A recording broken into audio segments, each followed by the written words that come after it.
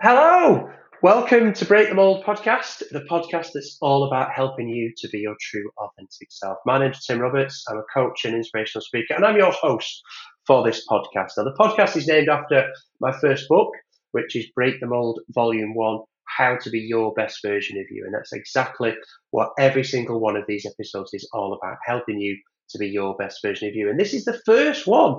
So congratulations on getting in right at the start. I have an amazing guest lined up for you on episode 1 who I'll introduce you to very shortly.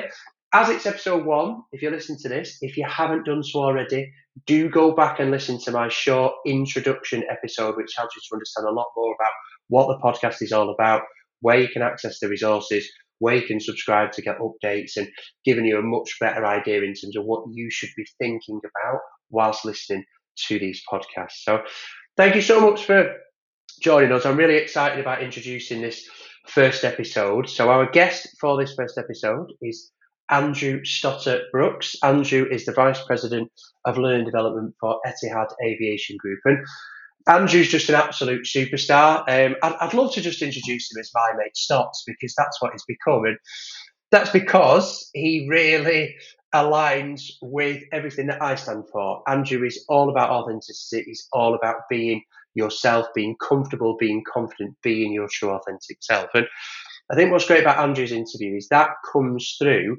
based on his experiences where he has worked in cultures, in organizations with people from literally all around the globe. His current role sees him based over in Abu Dhabi, and prior to that, he's got 30 years experience in senior HR leadership roles. He's worked in many, many different well-known brands in many different sectors, such as retail, hospitality, leisure, and now aviation. And for me, I feel that experience and Andrew's approach to everything really, I feel really qualifies him as being the first ever guest on this podcast, because his passion in terms of people development, in helping people to overcome their real and also their imagined obstacles, ultimately lie in his passion for people being authentic, for people being themselves. I'm sure during his interview you'll laugh out loud at some of the stories that he shares, and you'll definitely be able to relate of what he talks about. And I think one of the things that stands out for me in terms of Andrew is he is an executive coach, so he has his role with Etihad, and as part of that, he's an executive industry coach where he's worked with organisations from around the world, such as universities and well-known brands such as Rolls-Royce. And that passion comes through, his passion in terms of helping people to feel comfortable as themselves. Now, in these little intros, what I like to do is just give you a bit of an insight or a few tips, really, in terms of what to listen out for. And we're doing this introduction on every episode so that we just get straight into the interview. So when I shut up in a minute, and there'll be a little bit of music playing, and then we'll get straight into the interview. So when that happens, what I want you to think about is really listen out for Andrew's passion for being authentic, and think about how that has come from how he's worked all over the world, and how that demonstrates the importance of being your true authentic self, that this literally aligns with all cultures from around the world.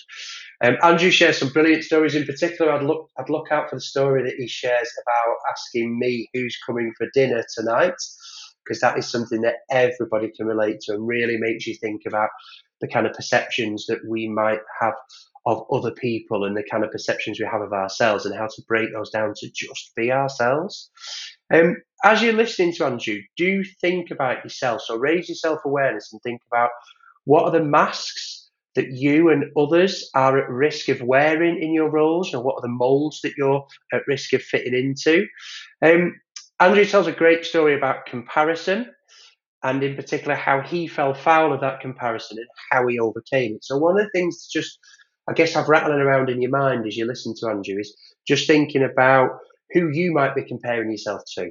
What's the kind of comparisons you're setting that you don't need to, and what you're falling foul of in terms of that. Really take on board Andrew's honesty, in particular the way he talks about how he's learnt about himself and how that's helped him to just be himself and to challenge himself to really think about what you can still learn about yourself as well. That's something that really stands out in terms of what Andrew shares, is his real honesty about what he's learned about himself over the years, how his experience has taught him that, and then really tune that into yourself. One of the key things for this podcast is to help you to raise your self-awareness, and Andrew talking about what he's learned about himself will help you to do that. I'm going to encourage you to do this in every episode. I think particularly with this one, because of Andrew's tales that he tells, because of the advice that he shares, and because it's the first one. So create this as a habit right now. If you're going to stick to this, and this podcast is going to help you.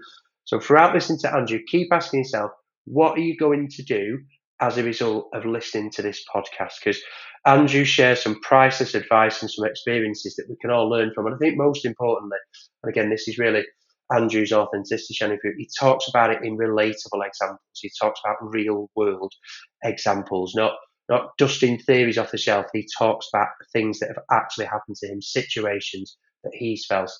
So really think about yourself as you're listening to Andrew about what you're going to do as a result of listening to this podcast. So one final thing for me to share, and I hope this is the only time I have to say this, and typical that this happened on the first ever episode. I'll say it as it is. As Andrew and I started his interview, the technology fucked up. Probably because we were trying to work internationally, because I'm in the UK and Andrew's out in Abu Dhabi. So all that means is you haven't missed out on anything, is that the interview starts after Andrew and I have done a little bit about how are you, and we've talked about the weather, and we've talked about him taking the piss, because this was recorded in December in Abu Dhabi when it was 30 odd degrees, and I was actually freezing my backside off on -8 in the UK. So that's all you've missed out on. Two British blokes talking about the weather, having a little bit of a laugh, and the episode is going to start as we get straight into the interview. So enjoy listening to Andrew. Remember, throughout this episode, it always starts with you, which will help you to think about what you're going to do as a result of listening to it. And after Andrew's interview, I'll pop back in to do the outro where we'll ask you some coaching questions for you to think about based on Andrew's interview. Right, time for me to shut up. Enjoy this episode of Break the Mould.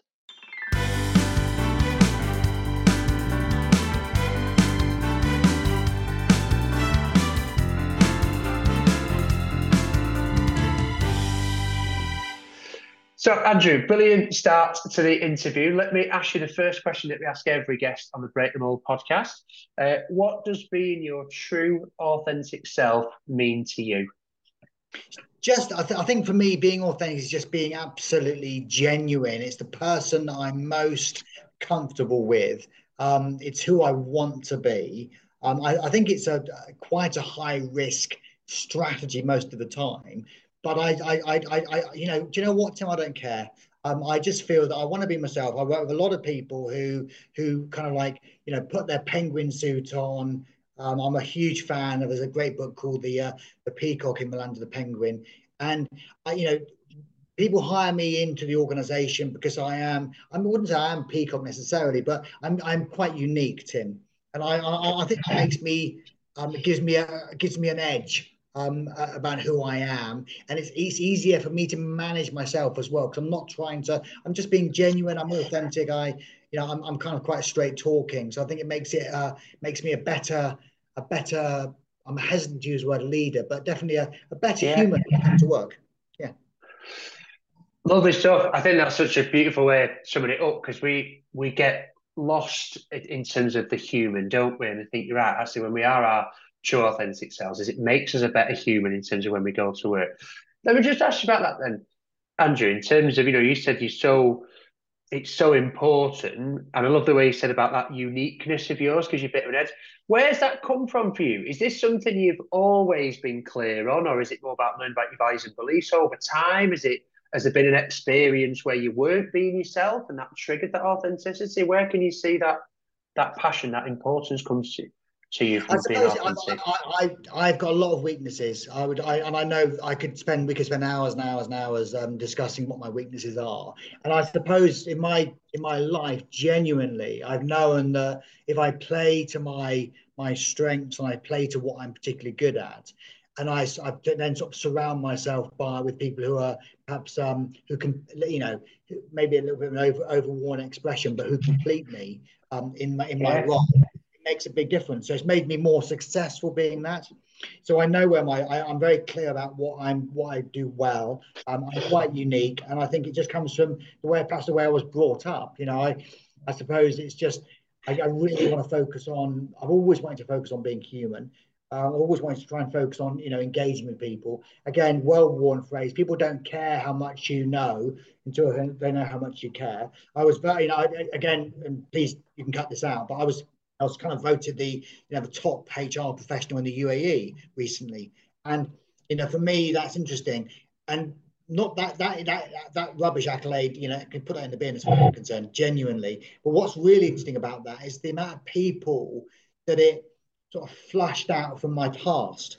I think that was quite fascinating, and so I was people quite genuinely one particular individual actually was working with me 41 years ago, Tim. So you're kind of looking at me going, well, you can't see me today. How possibly could this man be that old?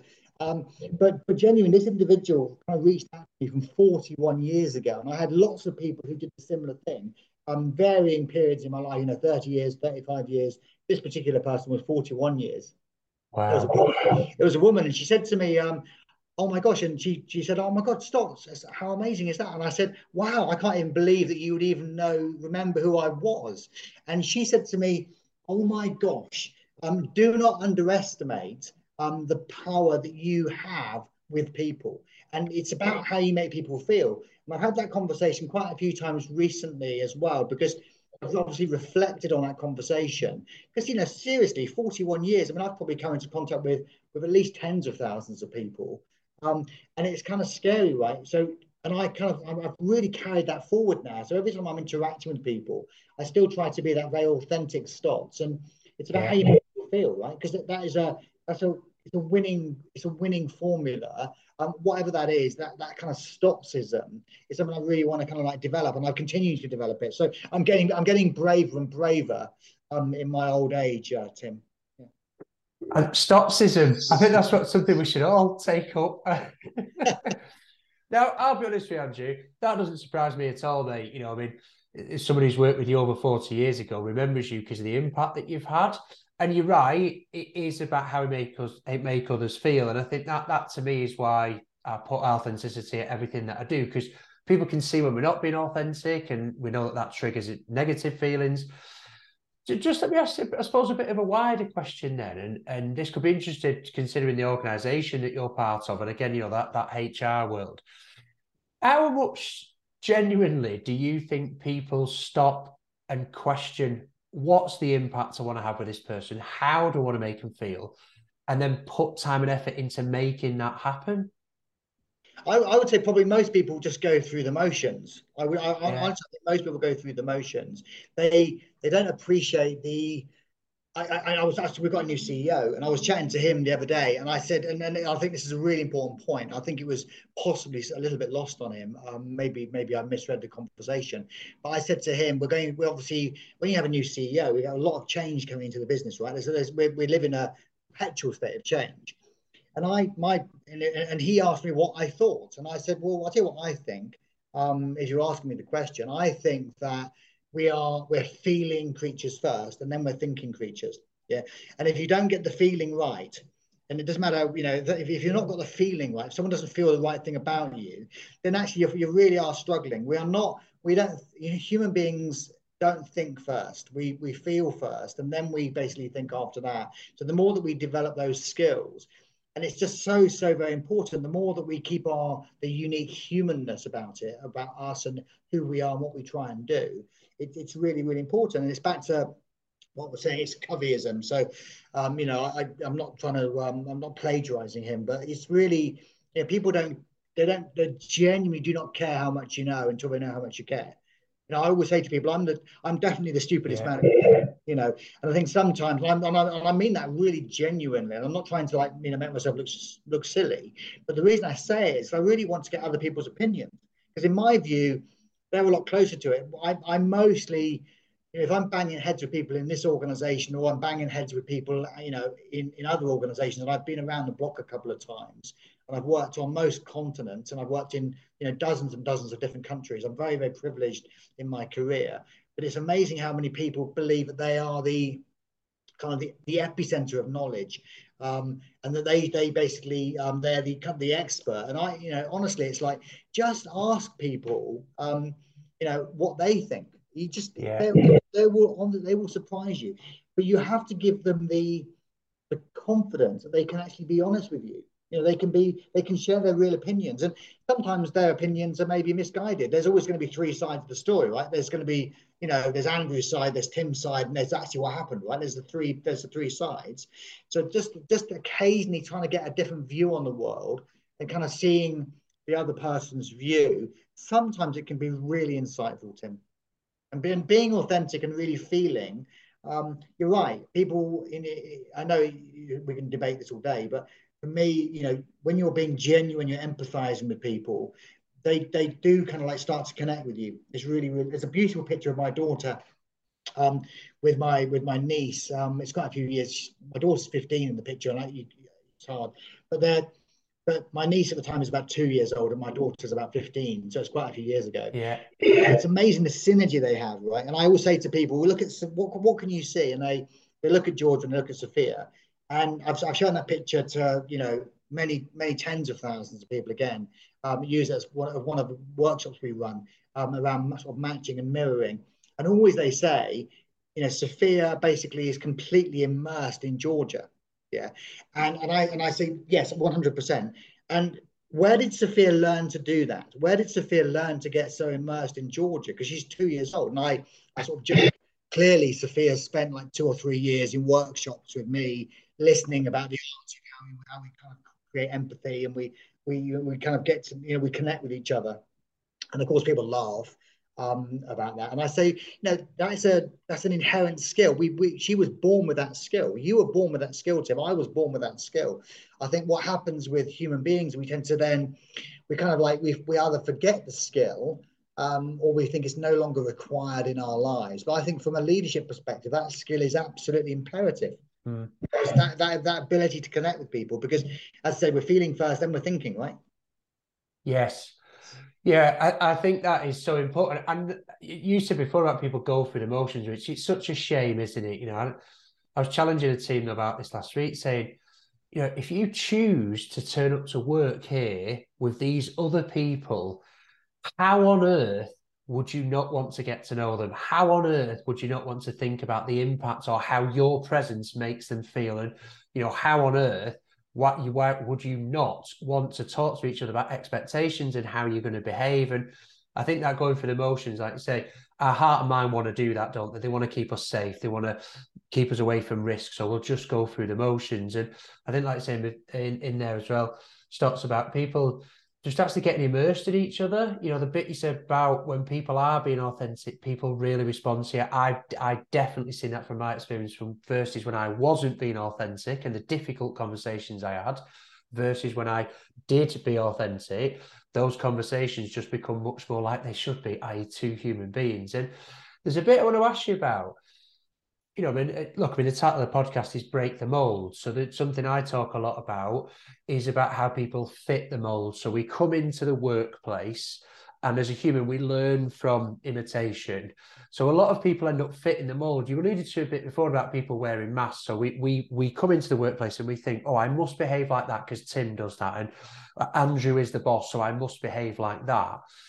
And the reality is what people want from you is to do exactly what you're talking about, is ultimately break the mold and be their authentic selves. But again, this could be really interesting for the audience, Stotts, because you've literally worked all over the world. So this element of fitting the mold, I think sometimes we think it's only us or it's only us Brits or it's only in British organisations. And it'd be really interesting to hear from you in terms of what are the molds that you've seen others fitting into and why do you think that happens? Do you know what I'm this great believer in what I call convergence, and it's just amazing because most people they have experiences, right? And my mind is just spinning all over the place now. So I've worked in, like I said, I've worked in as far flung places like Vanuatu and Tonga and Fiji. Yeah. I've worked in Australia and I've worked in Russia. I've worked in China, obviously UK. I spent a lot of time in Holland. So I've been and I've worked in the US. So I've been around obviously Middle East. So in the last 16 or so years working in the Middle East, right? So I've worked in Saudi Arabia, some very strange cultures, or very very different cultures. What ties us all together, we often as my kind of like line of work, we talk a lot about kind of guest service or customer service or interacting with each other or negotiation Okay, or coaching. And I always take people back, and we run an activity, and I say, well, Tim, imagine I'm going to come to your house for dinner tonight, right? And some of these people, and I'm not. It's just incredible. They would live in. I worked in India. I worked in Bangalore, and I was with someone earlier from Bangalore, and we were kind of connecting around the Bangalore thing. And I was saying to her, if I came to your house for dinner, wherever that was. And sometimes the houses that they live in are very different to what we'd expect. So, when you work in the Philippines, these people are many of the homes are sort of self-constructed, and they're made out of corrugated iron. Fiji, there's a lot of Right. like, mud huts and thatched houses and that kind of stuff. And there's just dirt on the floor, and it's all a bit kind of like it's a bit basic to a lot of people who I've worked with in the past. Definitely the US audience or the UK audience or the European audience, they're quite shocked with the idea that I would be speaking to people who really, I mean, Vanuatu, they were still eating people in 1924, right? So it's quite Wow. they're proud of that culture. The last person I used to chow down on my enemies. So when you're talking to those guys about customer service and guest service, I always say to them, imagine I'm going to come to this. I will say to them, I'm going to come for dinner tonight. Yeah. And it doesn't matter what their home is, whatever they consider to be home. I say, let's just talk through that process. So, okay, so I'm going to come home. I'm going to come round to your house at like 7 o'clock tonight for dinner, right, Tim? So let's explore that for a second. So, what's the first thing now you're going to do, Tim? What's the first thing you're going to do? So, that Andrew's doctor's coming for dinner at 7 o'clock. Yeah. What's the first thing you're going to do? Well, instantly I think I better tell my wife and I better make sure the house is clean. Okay, okay. So that's also what 100% of everyone else said. So I need to tell my partner. Yeah. Okay. So what's the next thing you're going to do? What's the next thing you're going to do? And then I've got to think about what we're going to eat. Yeah, bang! You've got 100% right. So exactly the same. So then, what kind of questions might that generate, Tim? I'm probably going to ask you about either what food do you like, and obviously, is there anything we can't? Could you be vegetarian, vegan? Do you have any allergies? What do you actually like? Maybe asking you what wine you might like to drink. Yeah, beautiful. And that's exactly the same answer that 100. And I've done this conversation with with many thousands of people, right? And it doesn't matter if they live in a hut with a dirt floor, yeah, with no running water. They give the same answer, right? 100% the same answer. So let's move it on to 7 o'clock. So I'm kind of outside of your door, and I'm kind of knocking on the door, right? So just talk me through that. I'm probably telling my kids to pack stuff away, telling them Yeah. to be quiet. I'll have thought about what I'm going to wear, and then almost like kind of like building like a receiving party when we open the door.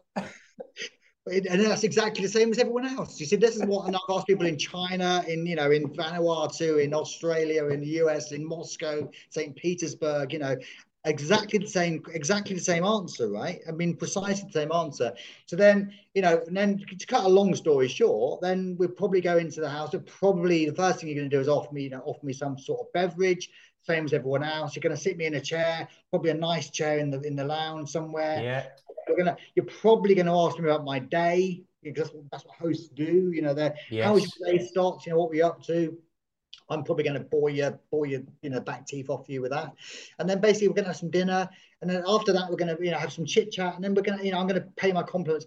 But it's the same. We're the same. And I think we have to cut through this human BS where we think we have to act in a certain way. If we yeah, connect to that feeling stage, and we're so similar, so it doesn't matter if you're a native of Vanuatu, which is like 2,000 kilometers in the middle of the Pacific. It's in the middle of nowhere. There's no land anywhere near it, remotely near it. Those people in that remote island are still thinking the same as Tim, where he lives, right? And they're still thinking the same as someone in Moscow or in St. Petersburg or in Sri Lanka or Singapore or Hong Kong. It's the same answer. Or New York. I worked in New York. Exactly the same yeah. answer. Yeah, we're more similar than we're more similar, more alike than we would probably give ourselves credit for. So yeah, that's a brilliant way of really playing that out. Stokes, thank you. Because even when you were talking about that, I was thinking like I'd probably be apologising as well because sorry the house is a mess or sorry this is like that. And the reality is it wouldn't be a mess. Yet we almost do apologise, don't we? Because you're right, we almost play this out in our own mind that Stotts is going to have this judgment of us or he's going to expect this. And I mean, that's a brilliant way of playing it out because, like you say, literally around the world, we are all the same. Yet we create that perception internally that I've got to do something different, or it's almost like it's got to be perfect instead of actually just being ourselves and being vulnerable.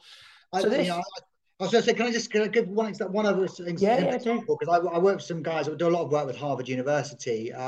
Shameless plug. And I work with a couple of sort of professors, and it's really fascinating. I've known them for 30 years, right? So, man and boy, and that's an interesting relationship because they when they first knew me, I was I was a training officer, very junior, part of a big training function with a big corporate.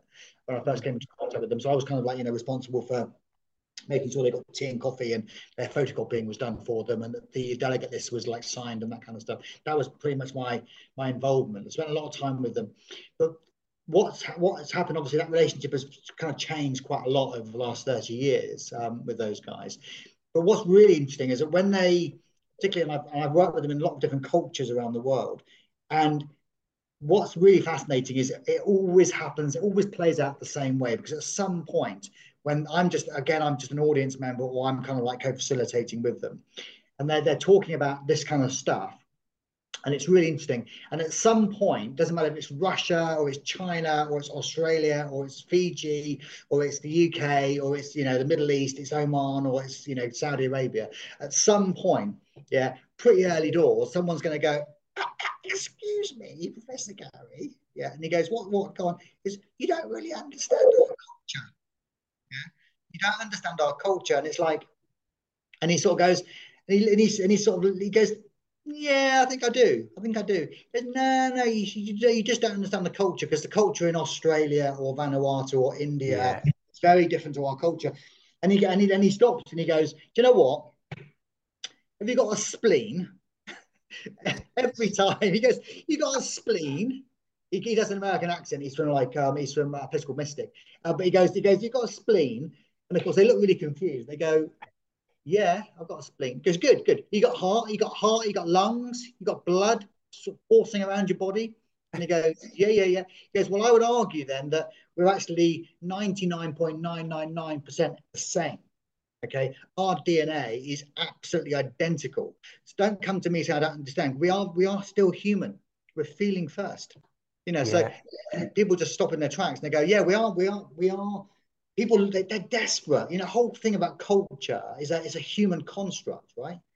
It's not. We make it up as we go along, and it's that kind of yes. freaks us out. We see people in a particular outfit or skin color or whatever it is, and we start judging them because of that.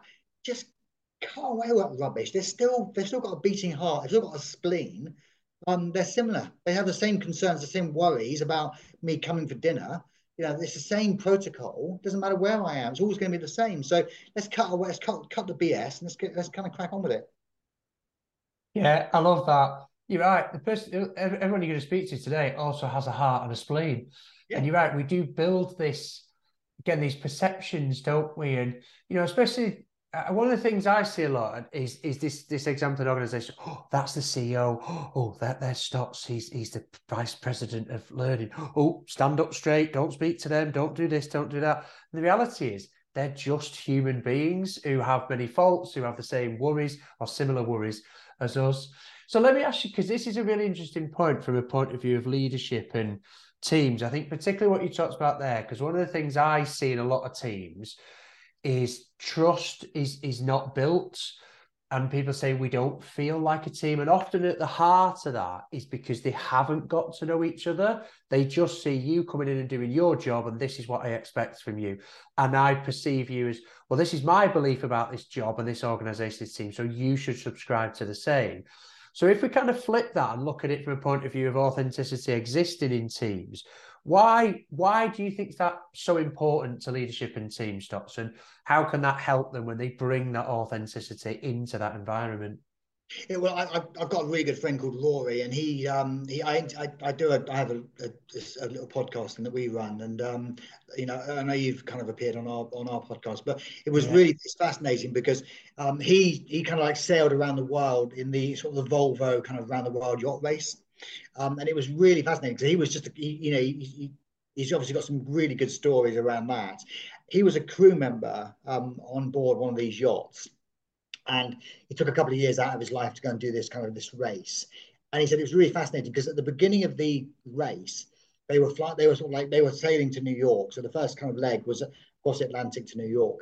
They kind of sailed out Portsmouth or whatever. And he said it was really fascinating because the captain was really had no interest in getting to know the crew.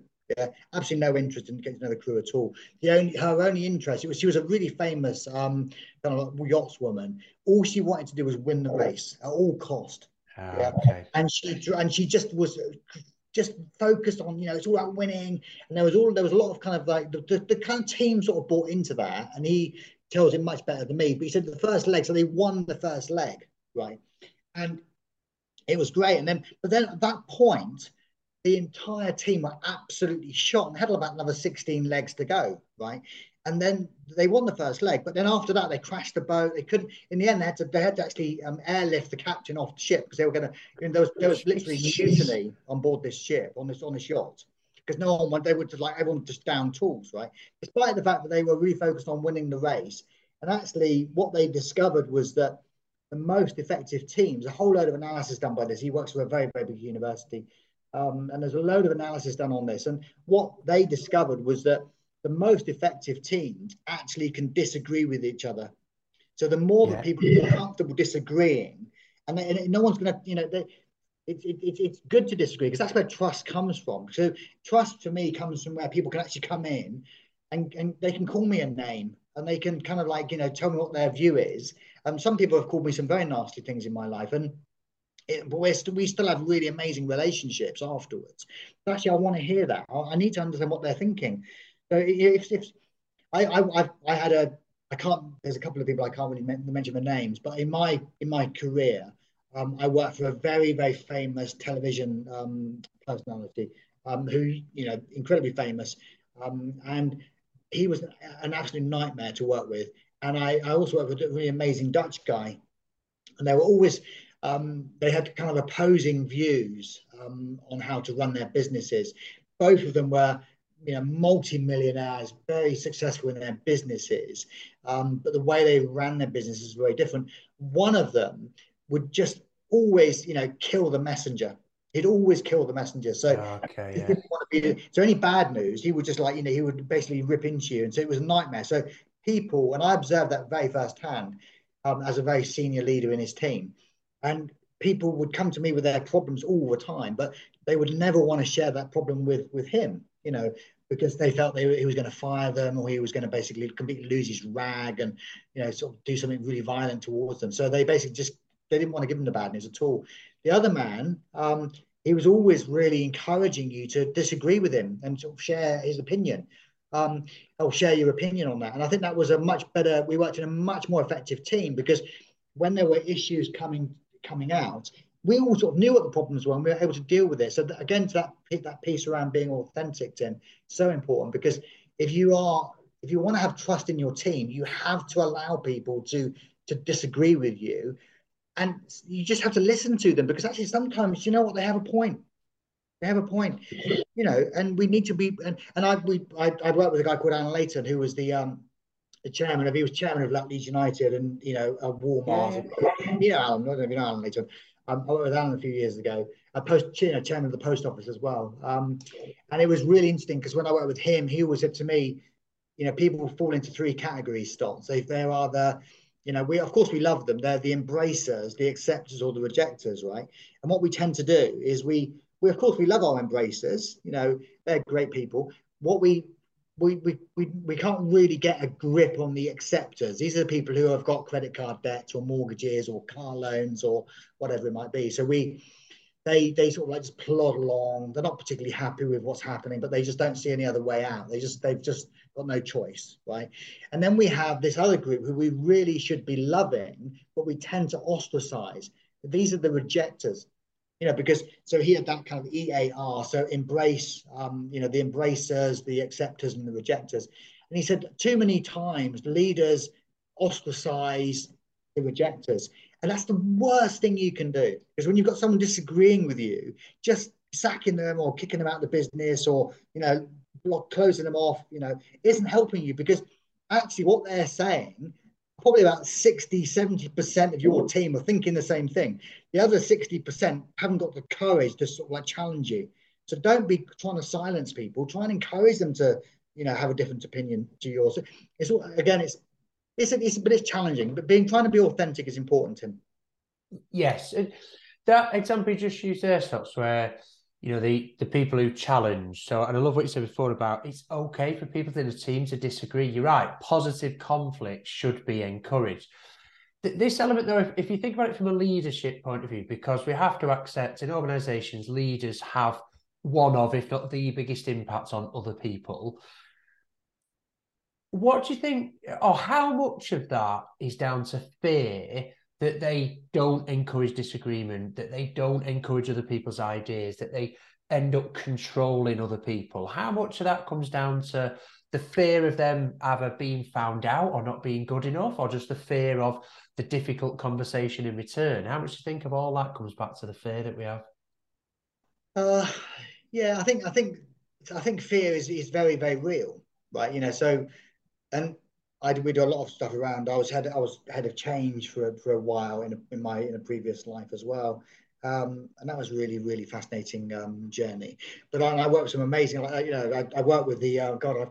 I keep reflecting on my boring life, but I had the head of it was the head of comms for Apple in the US, and I still have kind of fairly good conversations with Yeah, which is really interesting. But she always said you cannot underestimate. When you're going through any form of any kind of change, of course people are going to feel absolutely terrified. So when you're trying to manage any kind of change, or you're trying to lead people, you're really managing, or you're leading their emotions. It's their emotions you've got to be most aware of. So the great leaders can pick up the fear, they can pick up the frustration, they can pick up the adulation, whatever it might be. And I think that's really, really, really important. Now, I was with the chairman of the CIPD a few weeks ago, and he said to me, "There's a brilliant it's called Ferguson." I'm not a Man United fan, by the way, just for clarity. But in fact, I really, up until I met with the chairman of the CIPD, I had a great loathing of Alex Ferguson. But however, having said that, but he convinced me that I should watch the Ferguson video on Netflix. yeah, And I'll tell you what, it's just bloody brilliant, absolutely brilliant. But what's interesting about that is he then describes leadership as somewhere between, and I've watched it quite a few times trying to understand it, and I haven't really got my head around what he was trying to say, but I'm happy to share it here, because he says it's, because he was asked, what makes a great leader, and Ferguson is saying, not me, Ferguson is saying something like, leadership for him is somewhere between kind of respect and fear. Yeah. So yeah, you have to have a little bit of, it's quite healthy to have a little bit of fear, but they have to have a lot of respect. It's my daughter just she's been teacher for 3 years now, and she said to me, "Have you got any advice, Dad?" And I said, "The only advice, well, I first of all, I absolutely don't like to give my kids advice at all, but." She sort of pushed me, and I said, "Well, my strong advice to you, George, is going really hard in the first couple of days, yeah, because you're really lovely and you really are such a beautiful human. But if you think for 1 second that that's going to work for you, when you're trying to manage like 35-year-olds or 36-year-olds, right? They are going of to tear you course. apart." Right. And if you go in trying to be nice to 30, I used to run children's parties. I used to be I was a street performer. I was a street performer in my late teens and stuff, juggling chainsaws and stuff. And you've got to kind of demand the respect from people. You do have to do that, particularly at the beginning. You can't go in nice and then try and become hard, because they will literally lynch you. Yeah, There has to be a little bit of fear. So I said to Georgia, go in quite hard at the beginning of the relationship, set your standards, be quite tough on people at the beginning. Then you can go, it's easier to go more authentic after that. Set the standard, set your stall out at the beginning, be quite yeah, tough with people, because then you've earned that respect. You've earned that little, and maybe a little bit of fear that Alex Ferguson's talking about. They're a bit scared of who you are, and then you can then sort of like back away from that when they kind of they I don't want to say I do this. That sounds very unhumble, very arrogant. But I think it's I do you know what, one thing that really winds me up is people who don't walk the talk, Tim. It Yes. really drives me to utter distraction. It really does. And this is I really have to kind of like sometimes I really have to put I'm mindful of who I'm talking to sometimes because I work with some quite senior people, and I have to say sometimes I get really I have to really bite my tongue. Um, Yeah. I will say it, but I will challenge them on the behaviour, but I would never challenge them publicly on it. I'll challenge them privately, because some of the behaviour I see, they just don't walk the talk. They tell us that we need to be doing these things. I actually challenged Alan Leighton. Actually, he's the most famous person I challenged was Alan Leighton on that behaviour because I was an absolute I mean, not, I mean, in the nicest possible way, but I was actually in love with Alan Leighton because I really loved what he was saying and spent a lot of time with Alan. But then occasionally, he didn't walk the talk. Yeah. And so I actually remember very kind of like, much to my peril, actually calling him out on it. Um, and that was an incredibly brave thing to do from my point of view. I mean, I regretted it, but I didn't actually. Ultimately, he was amazing. He was a bigger man, and he actually came and apologized to me in front of many hundreds of people for his behavior. Wow. I was actually quite surprised by that, and I thought he was going to fire me in front of hundreds of people. He actually apologized in front of hundreds of people. It was actually quite nice. But yeah, so you've got to be. I don't know. There's no secret recipe here, but I would say definitely go in quite tough, walk the talk, earn the respect of your team members. The other thing I would say about respect, Tim, is that I was in the Merchant Navy, and you know, Okay. oh God, I tell you, but yeah, it's a very very colourful life, haven't I? But I was in the Merchant Navy, and one of the things that used to wind me up on the ships was people saying to me, I was a 3 3/4 striped executive officer. I was very very pretty, and what was interesting about it was that my peers would always say that they have to earn my stripe stocks. The crew has to earn my respect. They have to earn their stripes, and and I think, God, no way. No one has to. I give you my respect 100%. I don't care who you are, Tim. You're getting my Yeah. respect 100%. Can you lose my respect? Absolutely. No, you can definitely lose my respect, but I'm not making you earn it, Tim. No one in my world has to earn my respect. It's disgusting. Yeah. Stots, there's so many things that I want to ask you about everything you've just shared there.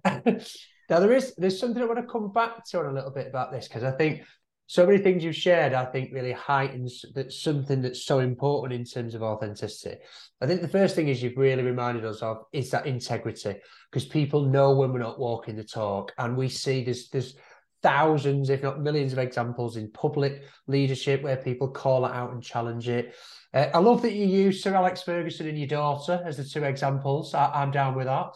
And I think, what's fascinating is when you're talking there and listening to you, I think it's heightening this value of something that doesn't happen enough in teams and organizations. So what we're finding out from you about this interview is it's not all about the job you're doing today and what that means to people and how you do it or how well you do it.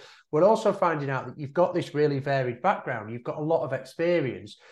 And what happens often in teams is we just see, well, Stocks comes in and he's here to do this job. So I'm only going to talk to him about that job. And I expect him to fit into this kind of behavior or this kind of culture.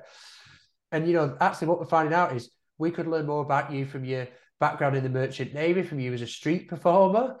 And yet this is the bit we almost like deny ourselves awareness of others and awareness of ourselves. And we just simply focus on this is what's expected in your role. And that's what I want to ask you about in terms of the authenticity piece. So is awareness. So for me, and I've seen this firsthand, I do a lot of work around this. In order to be truly authentic, to be true to ourselves, we have to have a heightened level of self-awareness. And this is something that needs to happen consciously. And so many people ignore it. They don't put value on it because they'd rather have the knowledge. They'd rather tell you what to do. lack of self-awareness avoids the conversations you're talking about where, oh, I don't want to speak up, I don't want to call it out because I might get sacked, this might happen. So what would you share with the audience, Stotts, as we'll call it a tip, or you can call it a technique or something that you do that raises your self-awareness? I would say definitely ask a lot of questions. That's Yeah. probably my top tip is, it's back to that Coveyism earlier, but seeking to understand before you sort of like seek to be understood. I think that's a really important point, and just having a really good grip on your kind of. I think I've got quite. I still struggle with it a bit, but I've got a relatively good grip on what I call my stimulus response mechanism. So I recognize when Okay. Yeah. there's I often talk to people about trying to put have a really good strategy. I will walk away. I will definitely call time out, and I will kind of force it. We do a lot about I do a lot of work on sort of conflict resolution and dealing with people who are really being aggressive towards us, and you really being assertive at the right time and actually being able to walk away and call a timeout when you're feeling incredible stress or when you're feeling very anxious I think is really important, because I think sometimes that getting hold of, well, first of all asking questions, but secondly really being aware of how your emotions are going and actually walking out of meetings or walking away from situations can be very important. I'm not saying ignore them, but definitely time to actually reflect and think about the next step is very important. I think too many people rush in, they get stimulated by someone does something to upset them or whatever that stimulus might be, and then they kind of rush in with a solution. My strong recommendation would be try to put some time between, well, first of all, recognize when you are being stimulated by somebody, and actually then try to buy yourself some time to actually respond to that stimulus is really important, and it really helps you to think about what you're doing. Thank you. I think that's a great reminder that self-awareness is the internal piece. So like you say, the response mechanism, the stimulus, taking that time to think about it, and also that external self-awareness and thinking about how many more questions we could ask. It's almost like a dying art. I feel is that ability to ask more questions. It's almost like we get it beaten out of us. Thank you for everything so far, Scott. So there is a question I want to ask you about, and what made me think of it. Now, it's something I want to talk to every guest on the podcast, but you really made me think of it before when you were talking about getting to know people. And I want to talk to you about the word I use a lot is dickhead. Now, the reason I use that is because I want to call things out on that, and it's a word that people understand. Now, it's really important that we understand when I use the term dickhead, I'm not judging people. What I'm referring to is those irritating people who lack self-awareness and therefore are behaving in a way that doesn't align with what they stand for. And what made me think of this before was when you talk about people who get to know you, I thought about two leaders that I've worked with when they were giving me feedback. One who gave me feedback and I would sit there and feel like, how dare you say that about me? You don't know what my motivation is. You don't know why I'm doing that. You've not taken any time to get to know me or build any kind of relationship. And actually, I think you're basing this feedback on what other people have said to you. So they, for me, would fall into the dickhead camp. Versus another leader that I worked with who spent a lot of time getting to know me, asked me a lot of questions about my values, really built trust. And then they could sit there and give me feedback. Now, this is quite a famous story I've told to a number of conferences about when the leader said, Tim, you're boring, and actually said those words to me. Yeah, I could accept that. I could build on it. I could ask some questions back because they built that trust. They really spent that time getting to know me versus the other person who, like I say, for me would fall into that dickhead camp where they've not got any self-awareness, they don't spend any time getting to know you. So something I want to ask every guest is how can our audience stop themselves from being one of those dickheads? I think first of all, it's about being really open to the feedback. So I think that'd Yeah. be I, I've asked many thousands of people this question: would they like more feedback? And I would say uh, one of the most important kind of Stottsisms, I suppose, really is my ability to take feedback. And let me just kind of like give some clarity around that.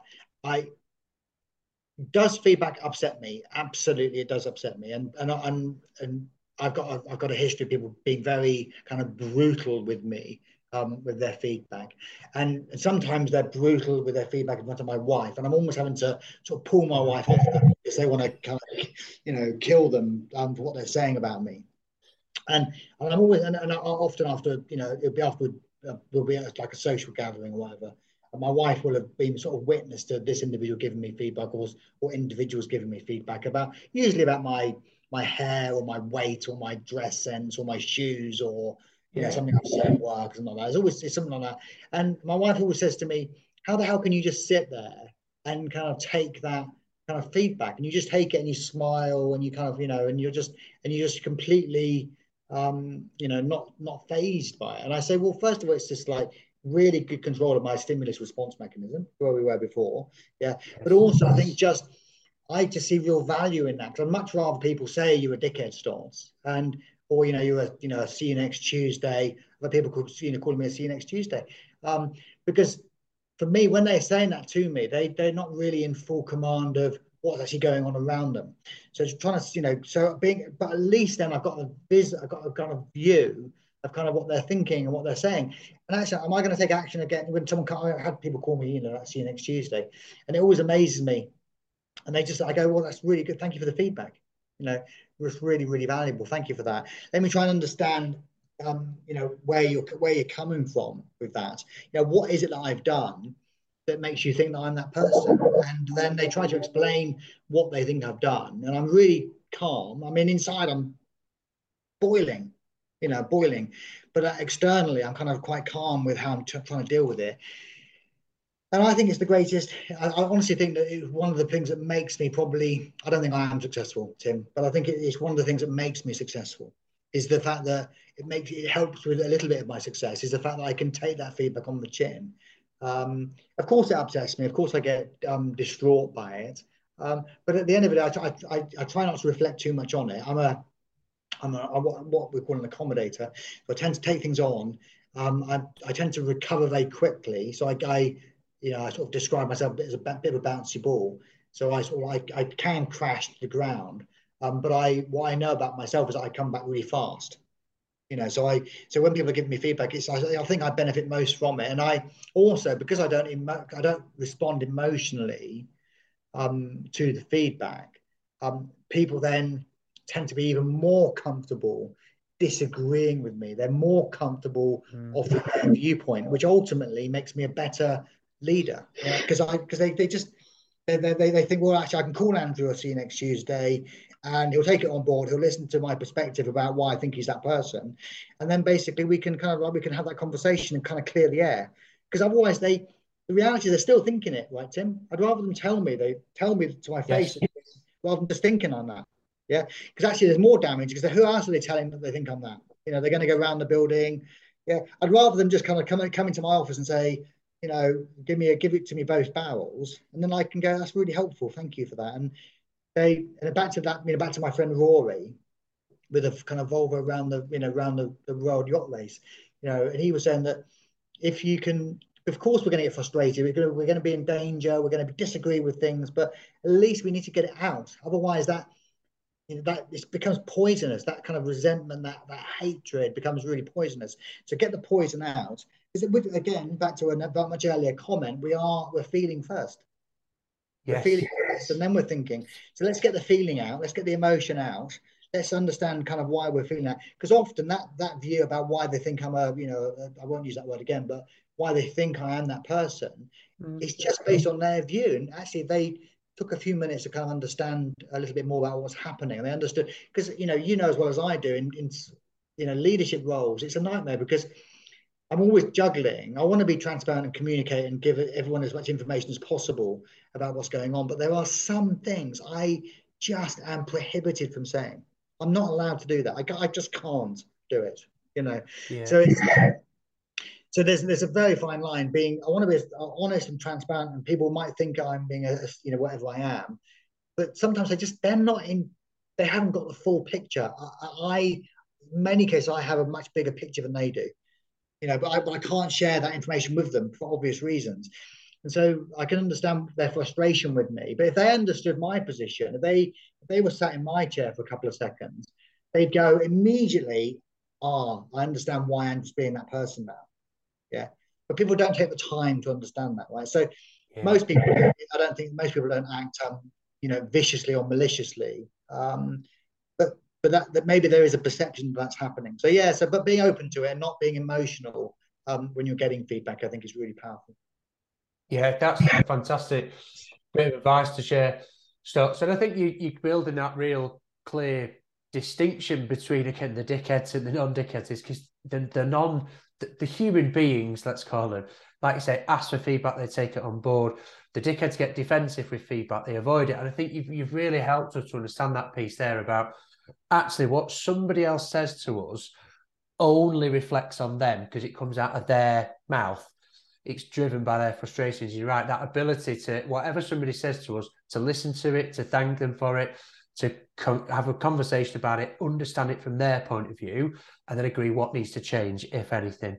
Brilliant stuff, Stotts. Thank you. Now, we're getting down to the final questions now. There's a couple of quick fire ones in the middle, kind of sandwiched by these others. So before we get into those quick fire ones, why must it always start with you?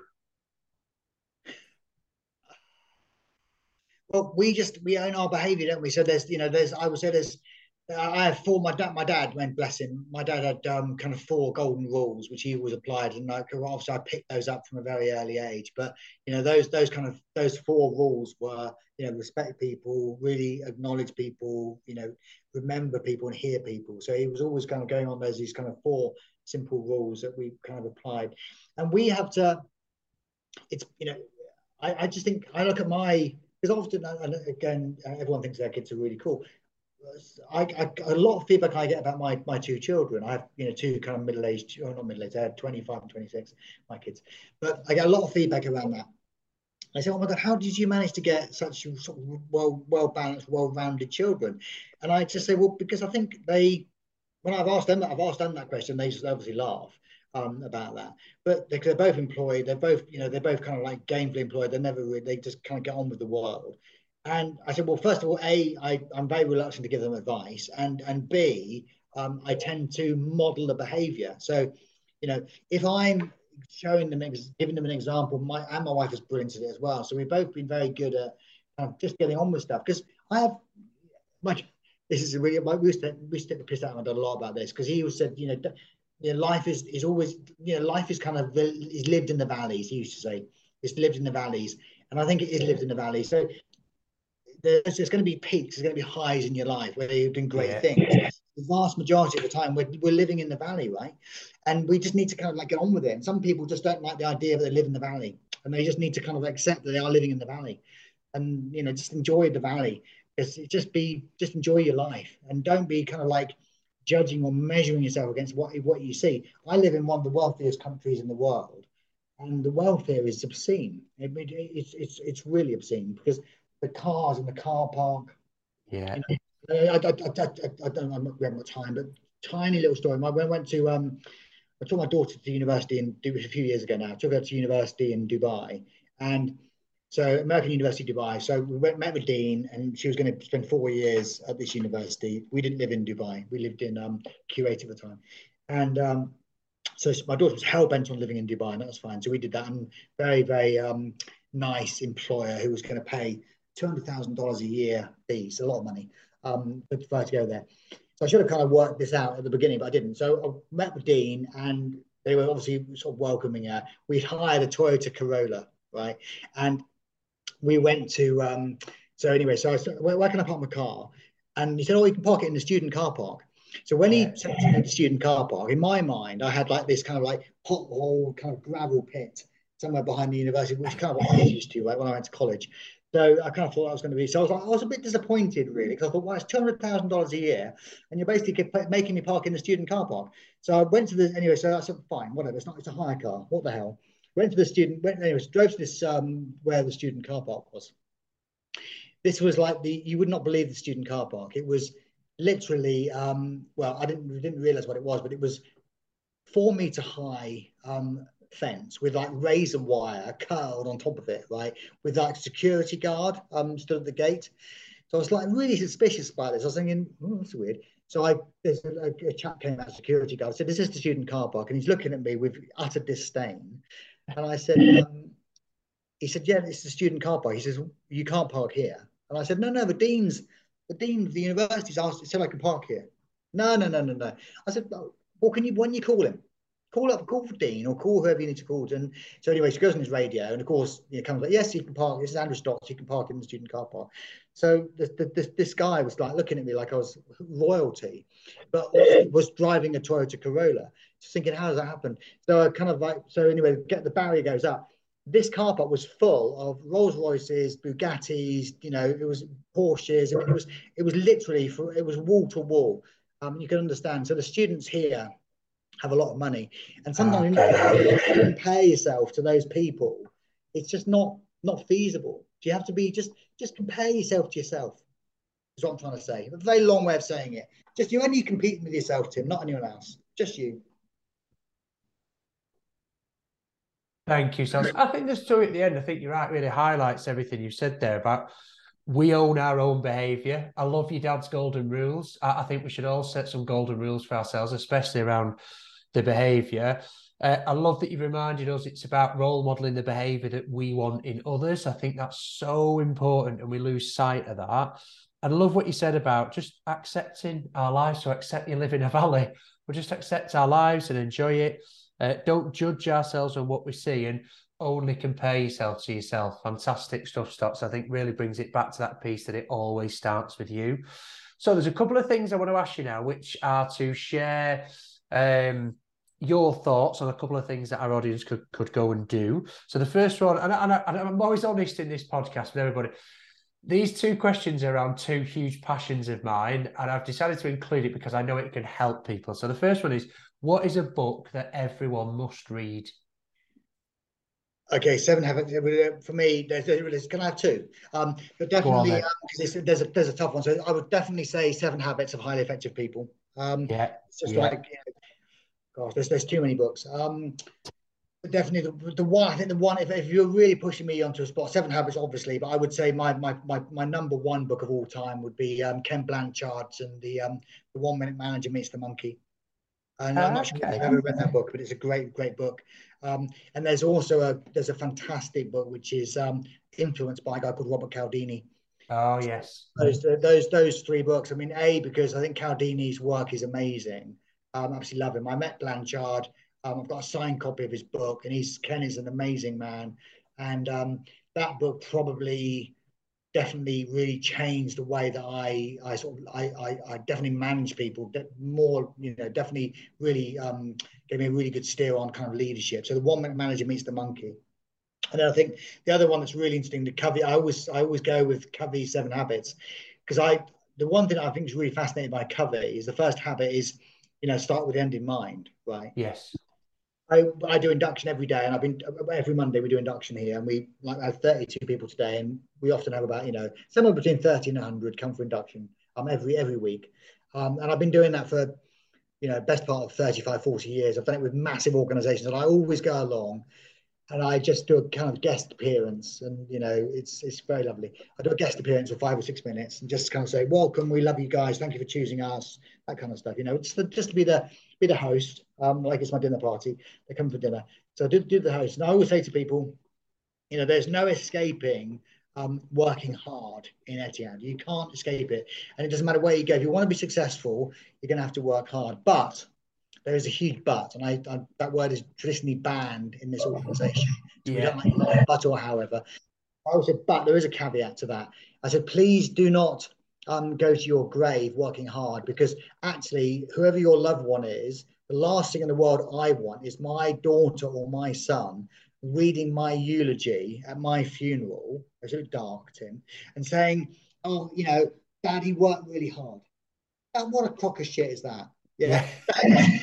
If my son, I mean, my dad worked hard as well, but I read his eulogy. But there's no way that I'd have stood there and gone, "He did work really hard. It was amazing."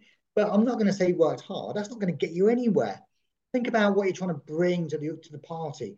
Think about what's your legacy? What are you trying to do? How are you trying to influence people? How are you trying to support people?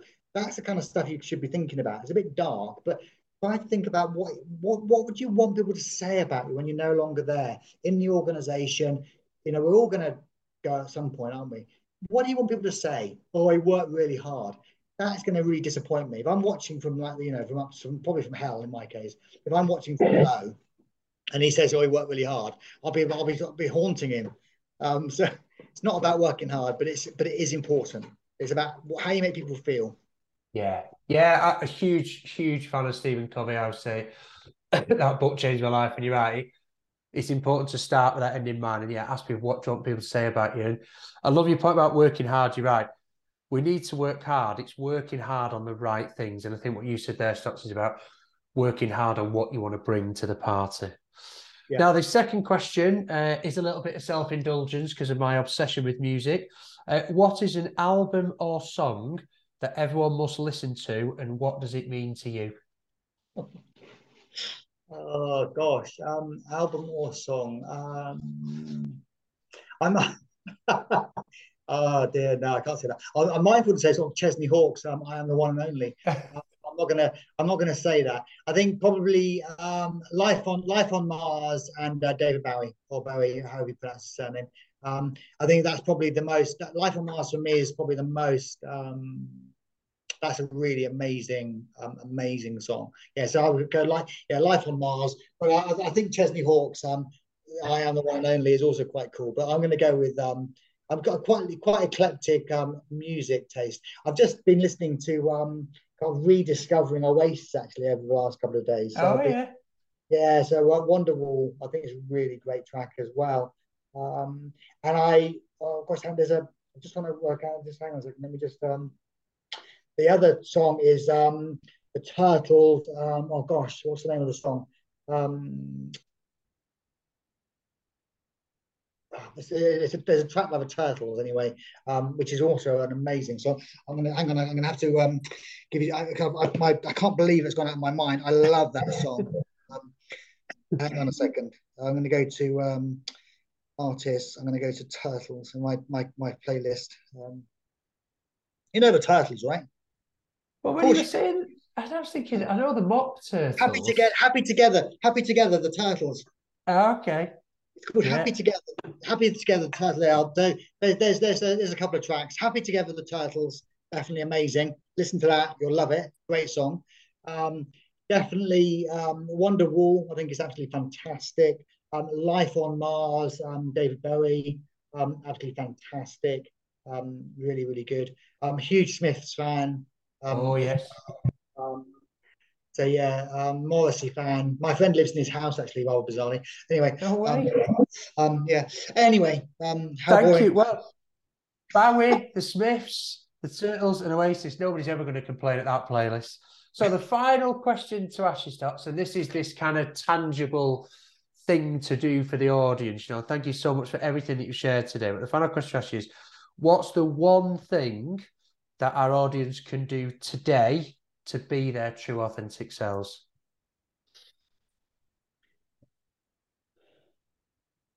Listen to others, hear others. I would say definitely that that's an underrated skill. Listening is an underrated skill. The more that we practice listening, the more that we practice kind of being present in others' company, the more that we allow them to be honest with us, and be honest with each other. And when we're getting that feedback, like it or don't like it, just being really open to it. Because just be the peacock. Don't spend too much time trying to conform to people. It's and of course, people say, well, doesn't it scare you, Stotts? Doesn't scare me. Absolutely terrifies me, Tim. But I don't care. I'm going to just do it anyway. What I found so far hasn't killed me yet. I've been authentic for 40 plus years, and I'm talking to you. It hasn't killed me yet, and it hasn't really massively scuppered my career. Maybe I don't know. Maybe I could have been prime minister. I don't know, but maybe I failed. But it hasn't killed me. And being who I am, just be who you are. Don't try and people put. I will say a long time ago that we don't wear name badges in there, Chad. But I say I think sometimes a name badge is like a personal storage device. I used to meet people outside of work, and then they're such amazing people, right? And then they come to work and they become these miserable effers. And what's the point? Don't just, what is that? Is that a personal storage device? Is it a personality storage device where you sort of put your name badge on and you become this boring bugger? Don't be that person when you put your name badge on. Be you, because actually our customers, our guests would much rather you be you, and we feel first. Yeah. Wonderful stuff. I love how you make that about listening to others. I think you're absolutely right. But that's and I agree what you said. It's a bit of a dying art. People are not doing it enough. And I think you said about practicing that. Definitely something people can take away from this is just practice really hearing, really listening to others.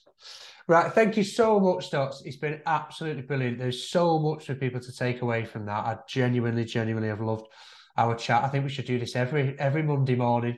100%. Let's get some time in the diary. We should every Monday morning. Oh, brilliant, Stotts. It's always great to spend time in your company, mate, and I really appreciate your time. And encourage people to connect with you on LinkedIn. You have the best LinkedIn profile picture ever. So everybody out there, connect with Andrew on LinkedIn, follow him. You share some great insights on there as well. So, Stotts, thank you so much. Go and enjoy the rest of your day. Keep smiling, keep being you.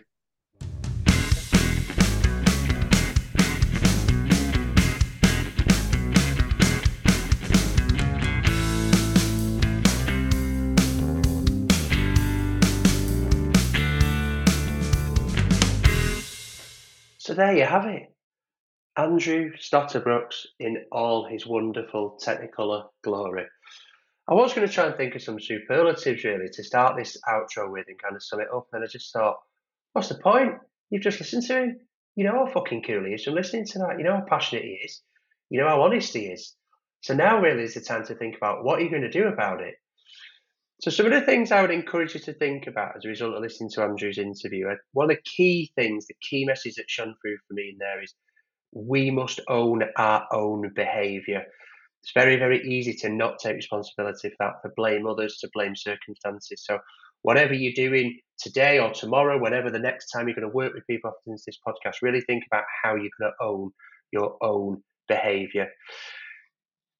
A few messages that really stood through for me in there is that you must only want to be you, never ever want to be anyone else other than you. And think about your uniqueness and really use that to remind you of what your value is in terms of how you're unique. And remember, you don't need to wear a mask.